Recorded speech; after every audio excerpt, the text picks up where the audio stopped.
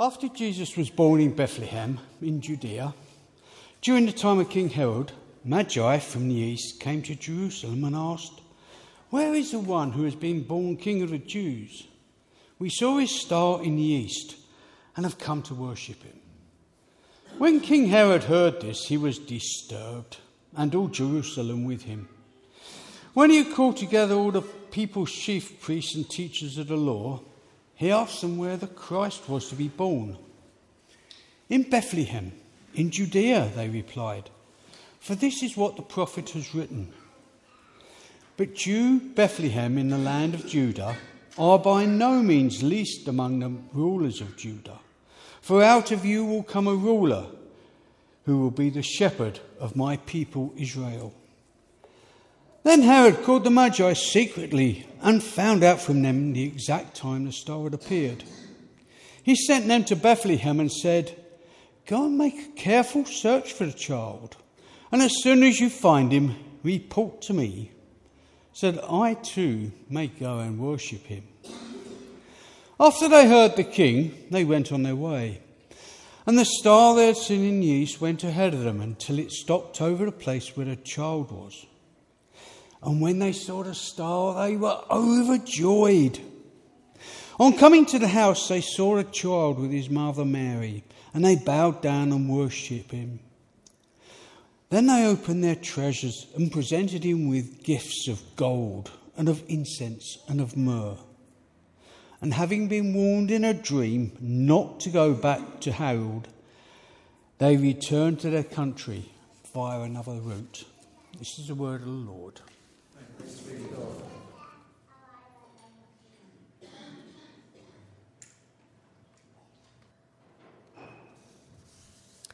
So, who were the Magi? Magus were priests, astrologers, wise men, scholars. Not sure there's any reference in the Bible to kings, nor in fact that there were three of them, but hey.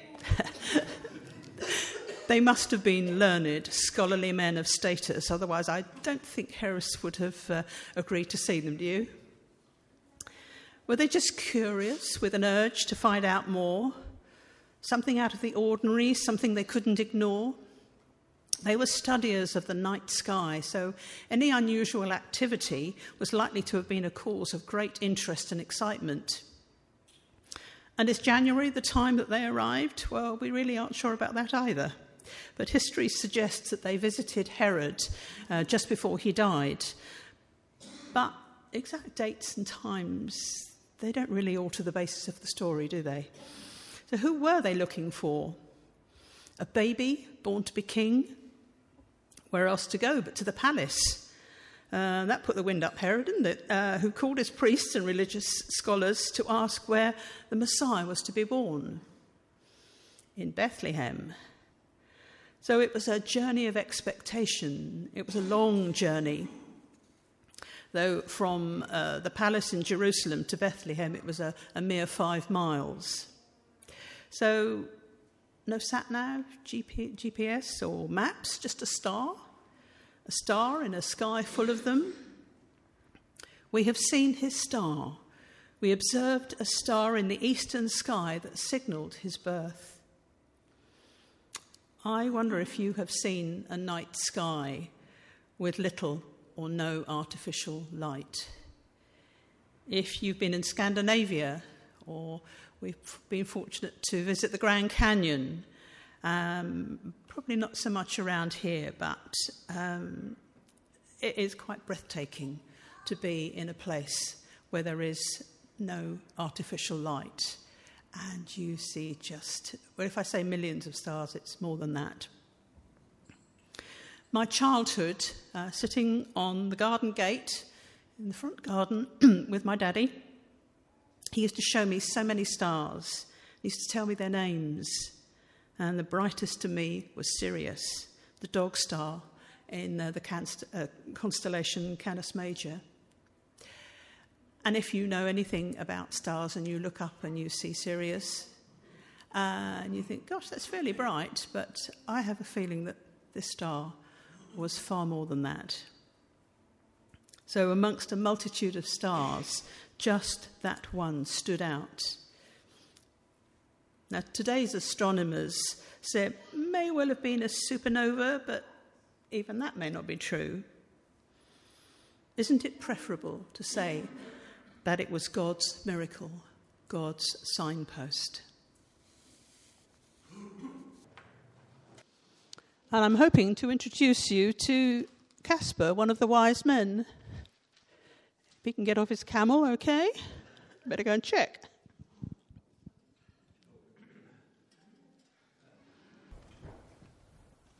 What? You've just caught me in time. I'm just about to set off on a very long journey with some of my good friends. And I've been doing some last-minute packing. Oh, sorry, I've been a bit rude. I'm sorry, I haven't told you my name. I'm Caspar. People regard me as one of the wise men of this far country. Well, you ask me how I've become a wise man. Well, it's reading and studying and learning. My wise friends and I, we've been looking at the ancient scrolls, the old teachings, for a very long time, and we've been looking at the night sky, looking at what the stars can teach us and what we can learn from them. And we have found in one of these old scrolls, in fact in several of them, the Hebrew ones, that God foretold hundreds of years ago that he was sending his rescuer to save the earth.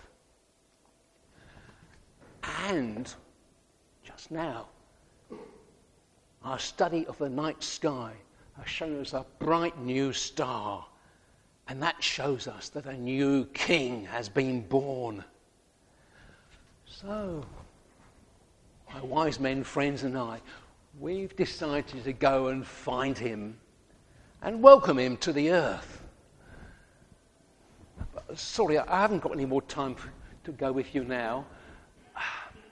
If you catch up with me at the Oasis at 6:30 this evening, I can tell you some more about the journey. So as we read and as we sang, the wise men brought appropriate and very significant gifts. And so now we come to that epiphany moment, the aha moment of revelation. Jesus' nature as a king is revealed to the wise men, while the rest of the world was unaware. Whether you celebrate Epiphany now, and traditionally whether you celebrate Epiphany now or traditionally in early January, it doesn't really matter. It's about your faith journey. Are you curious? Are you following the signs? Have you read the story? Have you discovered the truth about Christianity? Forget the tree, the tinsel, the elves and all that rubbish. Ignore the, have you got the Christmas spirit? Or, I'm feeling Christmassy, if you're Michael McIntyre. As Caspar, our very own wise man, said, God sent Jesus to be our rescuer. And I think Ian might have reminded us when we were looking at Exodus a month or so ago, in the story of Exodus, talk about the rescuer is coming. He has come.